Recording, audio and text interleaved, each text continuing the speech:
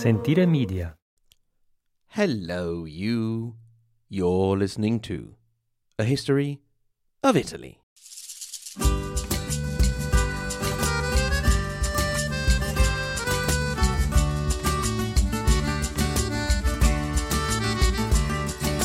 Recap 7, episodes 137 to 160.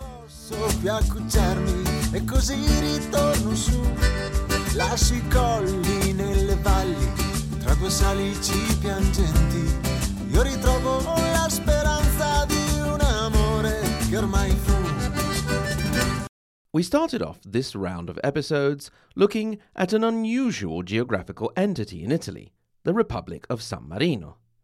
This is considered to be the oldest still existing republic in the world, which can trace its origins all the way back to the year 301, when it was founded by Saint Marinus on Mount Titan, around 15 kilometers from the Adriatic Sea. Saint Marinus came to Italy from Dalmatia and then fled to the mountains to escape persecution for his Christian faith and for preaching the gospel. In this time, he apparently also befriended a bear who had eaten his donkey. Before dying, he was supposed to have declared that the community that he had founded on Mount Titan was free from both men, meaning the Pope and the Emperor, a declaration he possibly never actually made, but on which the inhabitants would found their fiercely guarded independence. The settlement remained a religious one until about the 9th century, when we have the first mention of a castle. It is around this time that San Marino won its first legal battle for its juridical identity. Indeed, to solve a dispute between San Marino and the Bishop of Rimini over the property of lands, a judge was called in and decided in favor of the Republic. It is after this period that more civil buildings and walls were built and lands were expanded. During the communal period, San Marino also started to elect consuls, along with legislative bodies made up of the most important families. When the clashes between Guelphs and Ghibellines raged in Italy between the early 13th and early 15th centuries, at the time of Frederick II in the mid-13th, San Marino was Ghibelline, so with the emperor, and was even hit with an anathema from the Pope. You will remember that's not some kind of nasty disease, it just means that they could not practice any religious functions in the Republic. These same centuries saw the Republic pull off a delicate balancing act between greedy neighbours, namely the Papal States, the Montefeltro of Urbino, and the hated Malatesta of Rimini. The latter were seen as the arch enemies of San Marino, while the Montefeltro were generally friendly. Pope Nicholas V also tried to subjugate San Marino, sending a legate in 1291, and once again the issue was resolved with a juridical decision in favor of the Republic. This happened again soon under Pope Boniface VIII. Things were not always solved with legal proceedings. Indeed, in 1463, San Marino participated in an anti-Malatesta league with Pope Pius II. This coalition won, and the Malatesta were reduced to only Rimini. However, when the Pope wanted to take also Rimini, the idea of being surrounded on all sides by the Papal States made San Marino switch sides and help the Malatesta see off the papal siege. Finally, 1491 saw the status of the Republic and its independence recognized by all of its neighbors. It remains an independent country to this day, having been subjugated briefly in 1403 by Cesare Borgia, and in the 1730s by the Papal States, and in 1944 by the Nazis. After our little trip to San Marino, we started off once again on our circuit of Italy, starting with Sardinia and Sicily. In Sardinia, the last independent judicate had fallen at the beginning of the 1400s to the Aragonese, and so the century was one of consolidation, putting down rebellions and administrative and political development. The Spanish monarchs would rule the island using a viceroy, which the local nobility went along with, exhausted from almost a century of the conquest, economic crisis, and the Great Plague of 1348, and general depopulation. There was a delicate balance between the Sardinian nobility, the new Aragonese nobility, and the cities with their thirst for independence, such as Cagliari or Alghero, for example. These were left to govern themselves, more or less, as long as they behaved and didn't kick out the royal delegate assigned to them. There were only 3 feudal lords who had the right to convene outside of a parliament. These were the Marquis of Oristano and the Counts of Quira and Oliva. As far as the great feudal families were concerned, there were actually 3 overriding powers: the Cubello and Carroz families, who were both related to the Centelles, a situation which kept any factional rivalry from breaking out into open conflict, helped also by the presence of the royal viceroy. This balance lasted until 1470, when a succession crisis pushed the pile of cards over, and ensuing wars would see the Aragonese crown take more direct control over the island of Sardinia and then guide it out of the Middle Ages. That brought us to the other of the 2 major Italian islands, Sicily. Here, things were different from Sardinia, since the island had been a direct possession of the Crown of Aragon since the uprising of the Vespers in the late 13th century, although it had been ruled by a viceroy, usually a son of the Spanish monarch. The influence of this royal representative had always been kept in check by the great power of the local barons, who also managed to keep the growing middle class of merchants, bankers, lawyers, and notaries out of the halls of power. This changed a little under the reign of King Alphonse V of Aragon, the Magnanimous, who left more room for manoeuvre for the middle classes. But it was still the barons, through the parliament, who could decide whether or not the king would be allowed the donatives when the time came. So a complicated balance was reached between the king and viceroy, the barons, and the middle classes, which would at times tip one way or the other.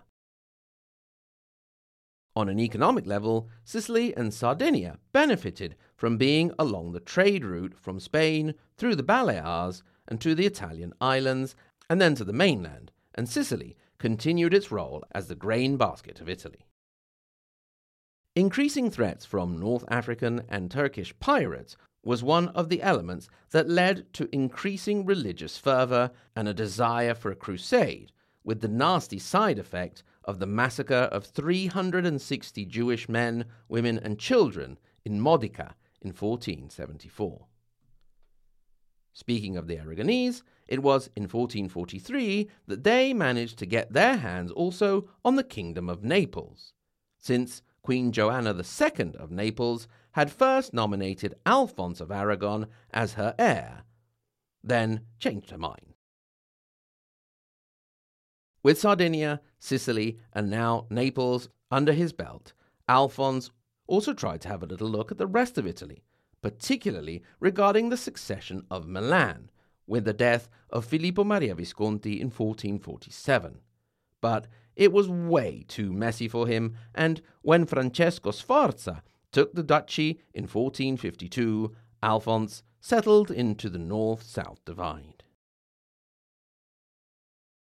He died in 1458 and left a stable kingdom to his son, Ferdinand or Ferrante, who got only the Kingdom of Naples and not the rest of the Spanish holdings.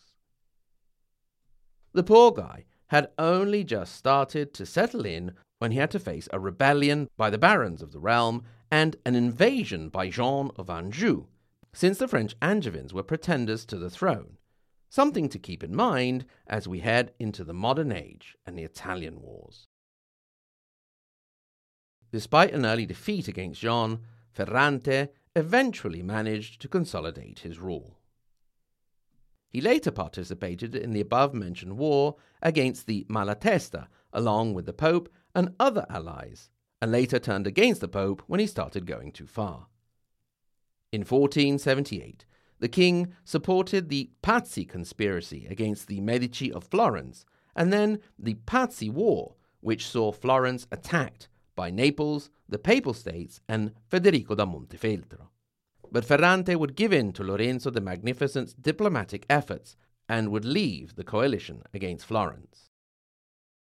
This was also because very soon he would face a very real threat to the integrity of his kingdom with the Ottoman invasion of Otranto.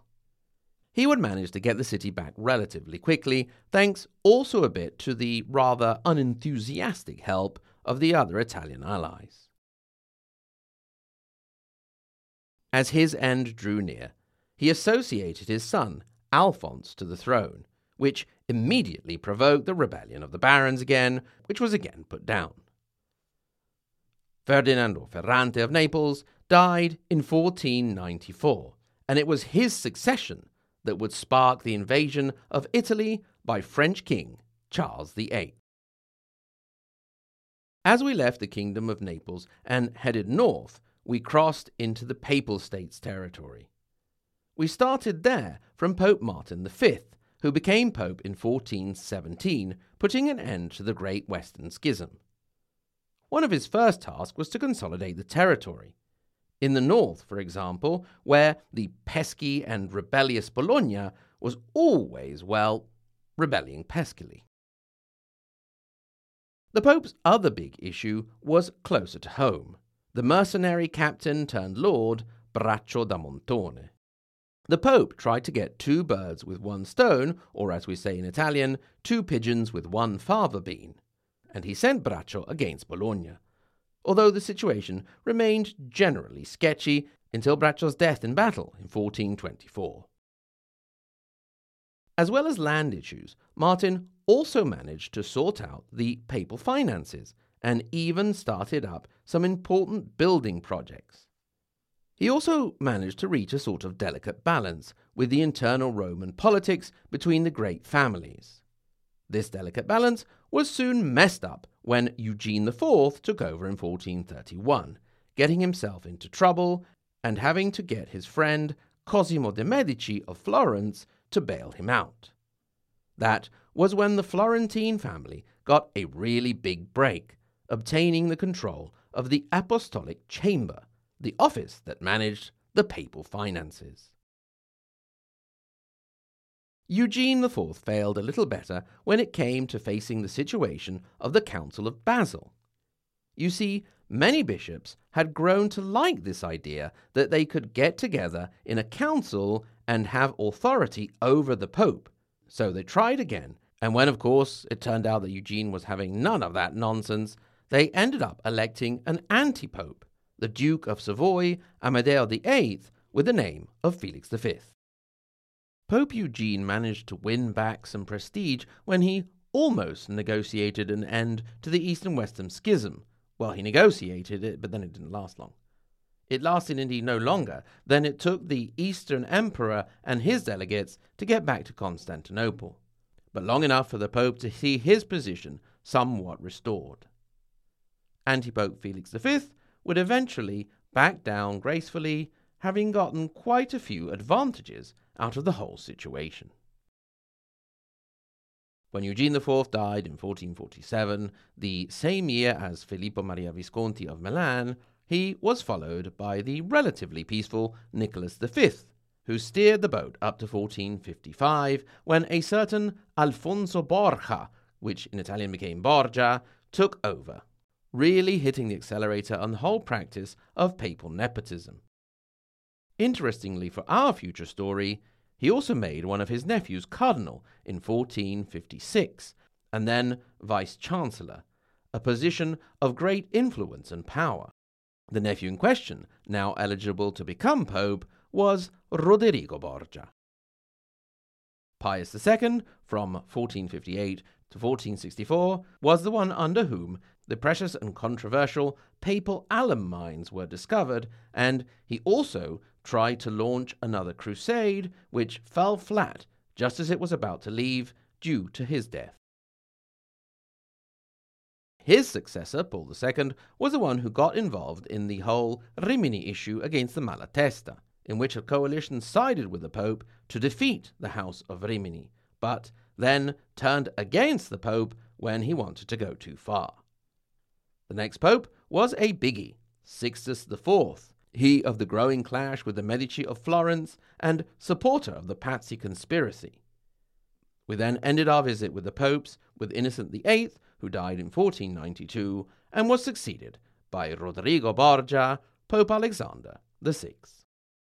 Moving north from the Papal States took us into Tuscany, where we started off by taking a look at the Cryptosignoria, the shadow lordship of Cosimo de' Medici, as he consolidated the family's banking business and hold on power without actually taking office, but through financial means and influencing the Signoria, the government of the city-state of Florence. He was also helped by his marriage to Contessina of the important Bardi banking family. He faced the opposition of the noble Albizzi, who managed to get him exile after attempting to poison him while in prison. When he came back, it was for good, and the Medici power was not questioned again until Cosimo's death in 1464. Meanwhile, he skillfully opposed the constant threat of Milan until his friend Francesco Sforza became duke in 1452, and he got close to the Pope, gaining control of the papal finances. He was among the first of the family to really invest in art and architecture, helping to kick off the awakening Renaissance and promoting artists such as Donatello and funding the construction of the dome of the Duomo of Florence. Cosimo had two sons, Giovanni and Piero, but Giovanni died early on, and the sickly and bookish Piero took over the family and Florence after Cosimo's death. Cosimo, knowing that his son may not have lasted long, spent a lot of time grooming his grandson for power, Lorenzo. Nevertheless, Piero did a decent job managing the situation from 1464 to 1469. It was in that year that Lorenzo, who would be known as the Magnificent, took over the family, assisted by his brother Giuliano. Although Lorenzo would have preferred to write poetry and talk of philosophy with his friends in the countryside, he took on the role with a sense of duty. Another great interest of his was his lover, Lucrezia Donati, an interest he pursued all the way up to his marriage to a Roman noblewoman, Clarice Orsini, and possibly also afterwards. So Lorenzo settled into the seat of power, being a good armchair general, running things from his desk with shrewd politics, able diplomacy, while all the time running the family bank. He eventually managed to reach a delicate balance between the main Italian powers at the time, Florence, Venice, Milan, the Papal States, and the Kingdom of Naples, but not before he had a serious run-in with Pope Sixtus IV. Moves and counter-moves, stepping on toes, and financial trip-ups would eventually lead to Pope Sixtus supporting his nephew Girolamo Riario and the Pazzi banking family of Florence in an attempt on the lives of Lorenzo and his brother Giuliano. Giuliano was indeed killed, but Lorenzo managed to escape. War between Florence on one side and the Pope, Naples, and Urbino on the other ensued, but Lorenzo managed to pull off a diplomatic masterpiece, peeling Naples away from the coalition and leaving the Pope high and dry. The Ottoman conquest of Otranto in the Kingdom of Naples sealed the deal for the end of the war. Lorenzo spent his twilight years consolidating the Italian balance of power,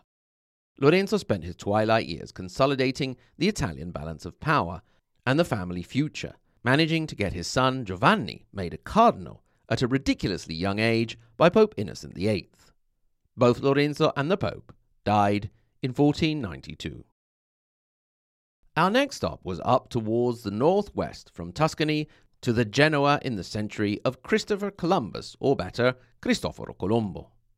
The Superba, or the proud maritime republic, was navigating in difficult waters due to the increasing influence of the Turks in the eastern Mediterranean, and was looking more towards the Atlantic routes, up past Portugal and Spain to England. What's more, the Republic had not been fully independent now for quite a while, falling alternatively under the influence of the Duchy of Milan and the Kingdom of France. We mentioned that Genoa was looking elsewhere, but it was not so much the initiative of the Republic, but of Genoese individuals. We spoke of the contribution of Giovanni Longo in the defense of Constantinople, and the exploration of Africa, as well, of course, as old Christopher and his discovery of the continent over there. We also took the time to follow the trials and tribulations of his mortal remains in the centuries after his death. Continuing on our tour, we visited with the Savoy up in Piedmont. There, after a fortunate series of counts and then dukes, the dynasty went through a bit of a decline, falling increasingly under the influence of the French crown. We took an interesting look, or at least I thought it was interesting, at the story of the Holy Shroud, which may or may not have been a hoax from the Middle Ages rather than the sheet that held the body of Christ after his crucifixion. One of the potential hoaxsters being Leonardo da Vinci himself. Afterwards, it was back to one of the big five, Milan. We headed back to 1447 in time to mourn the Duke Filippo Maria Visconti, the last of the Visconti line. After a 5-year succession crisis in which the prominent citizens of Milan declared the Repubblica Ambrosiana, Francesco Sforza, mercenary captain and husband of the dead duke's daughter, Bianca Maria, took over as duke in 1452. 2 years later, the 5 major powers reached a balance with the Peace of Lodi, and from then on things would switch from 2 versus 3 or 3 versus 2, but no major wars broke out, albeit with some battles until almost the end of the century. Francesco Sforza was succeeded in 1466 by his son, Galeazzo Maria, who almost got kidnapped in Savoy on his way back to claim his throne. After setting up a lavish and extravagant court, unless those two words mean the same thing, then pick one, he continued to try and prove his worth in battle, but never managed, also because his allies went out of their way to make sure the erratic and impulsive duke went nowhere near a battlefield. For example, in 1467, when there was a campaign against Bartolomeo Colleoni, Piero de' Medici called Galeazzo Maria to Florence just in time for him to miss the Battle of Riccardina. Galeazzo Maria continued annoying people with his highly unpopular court and politics, and even ousted his own mum, Bianca Maria, until he was finally assassinated in 1476.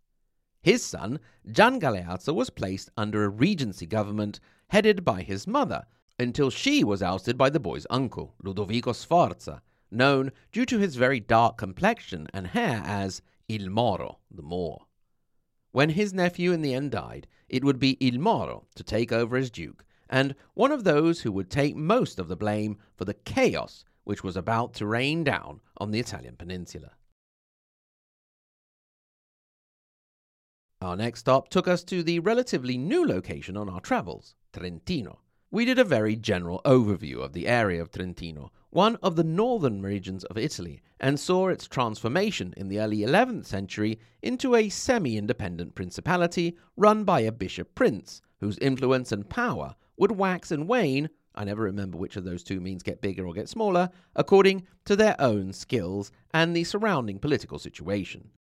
In particular, we spoke a little bit about Bishop Counts Federico Vanga and George of Liechtenstein before mentioning the period in which southern Trentino was dominated by Venice. Which brings us round, once again, to the most serene republic. The 15th century would be a century of growing splendor as the city expanded and modernized, and the government consolidated its system of checks and balances, with the merchant oligarchy exercising power through the institution of the Maggior Consiglio. However, there were challenges.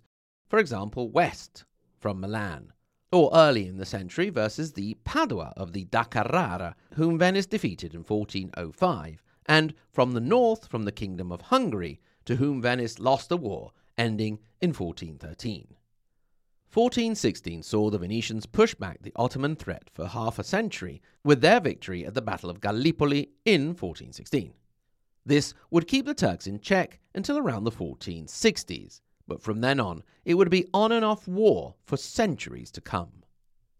The 1420s saw the clash with Milan heat up again until it cooled down with the Peace of Lodi in 1454. The end of the century saw Venice attempt to take the Duchy of Ferrara, in the Salt War, but it was opposed by a coalition of Florence and Naples, among others, and at the end of the 2-year conflict, Venice had managed to gain some land, but not their original aim of Ferrara. Having mentioned the War of Ferrara from different angles, we took some time to see how the Este family came from the provincial town of Este and managed to take Ferrara, creating a duchy there in 1471 under Duke Borso, which also included the cities of Modena and Reggio Emilia. We also had a quick look at the mercenary captain turned Duke of Urbino, Federico da Montefeltro, as he took over the duchy after the assassination of his younger stepbrother in suspicious circumstances, to then become a military legend and one of the great princes of the Italian Renaissance before he died of malaria in 1482 during the above-mentioned War of Ferrara or Salt War. Speaking of dying, we then rounded off the Middle Ages with a look at daily life, death, and sex in that period. And that wraps it up for a History of Italy podcast for the Middle Ages. So, my dear listener, you and I are finally ready to head off into the modern age. Will you come along with me for a bit longer?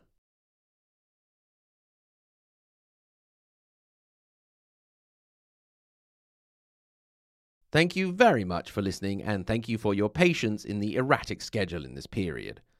We're almost there with the house reconstruction. Remember, if you're so inclined, you can get in touch. hello@ahistoryofitaly.com. At the same URL, you can click through to our support page and become a patron on Patreon and have access to extra content as well as ad-free episodes. Thank you again very much for listening, and until next time, arrivederci.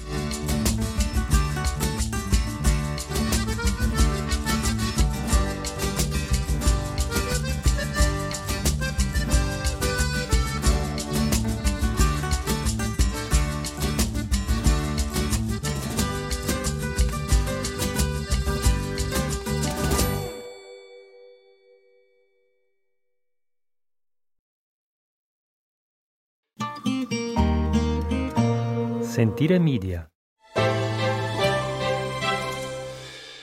Hey, podcast producers and show hosts. Do you want to join a podcast network that celebrates all things Italian?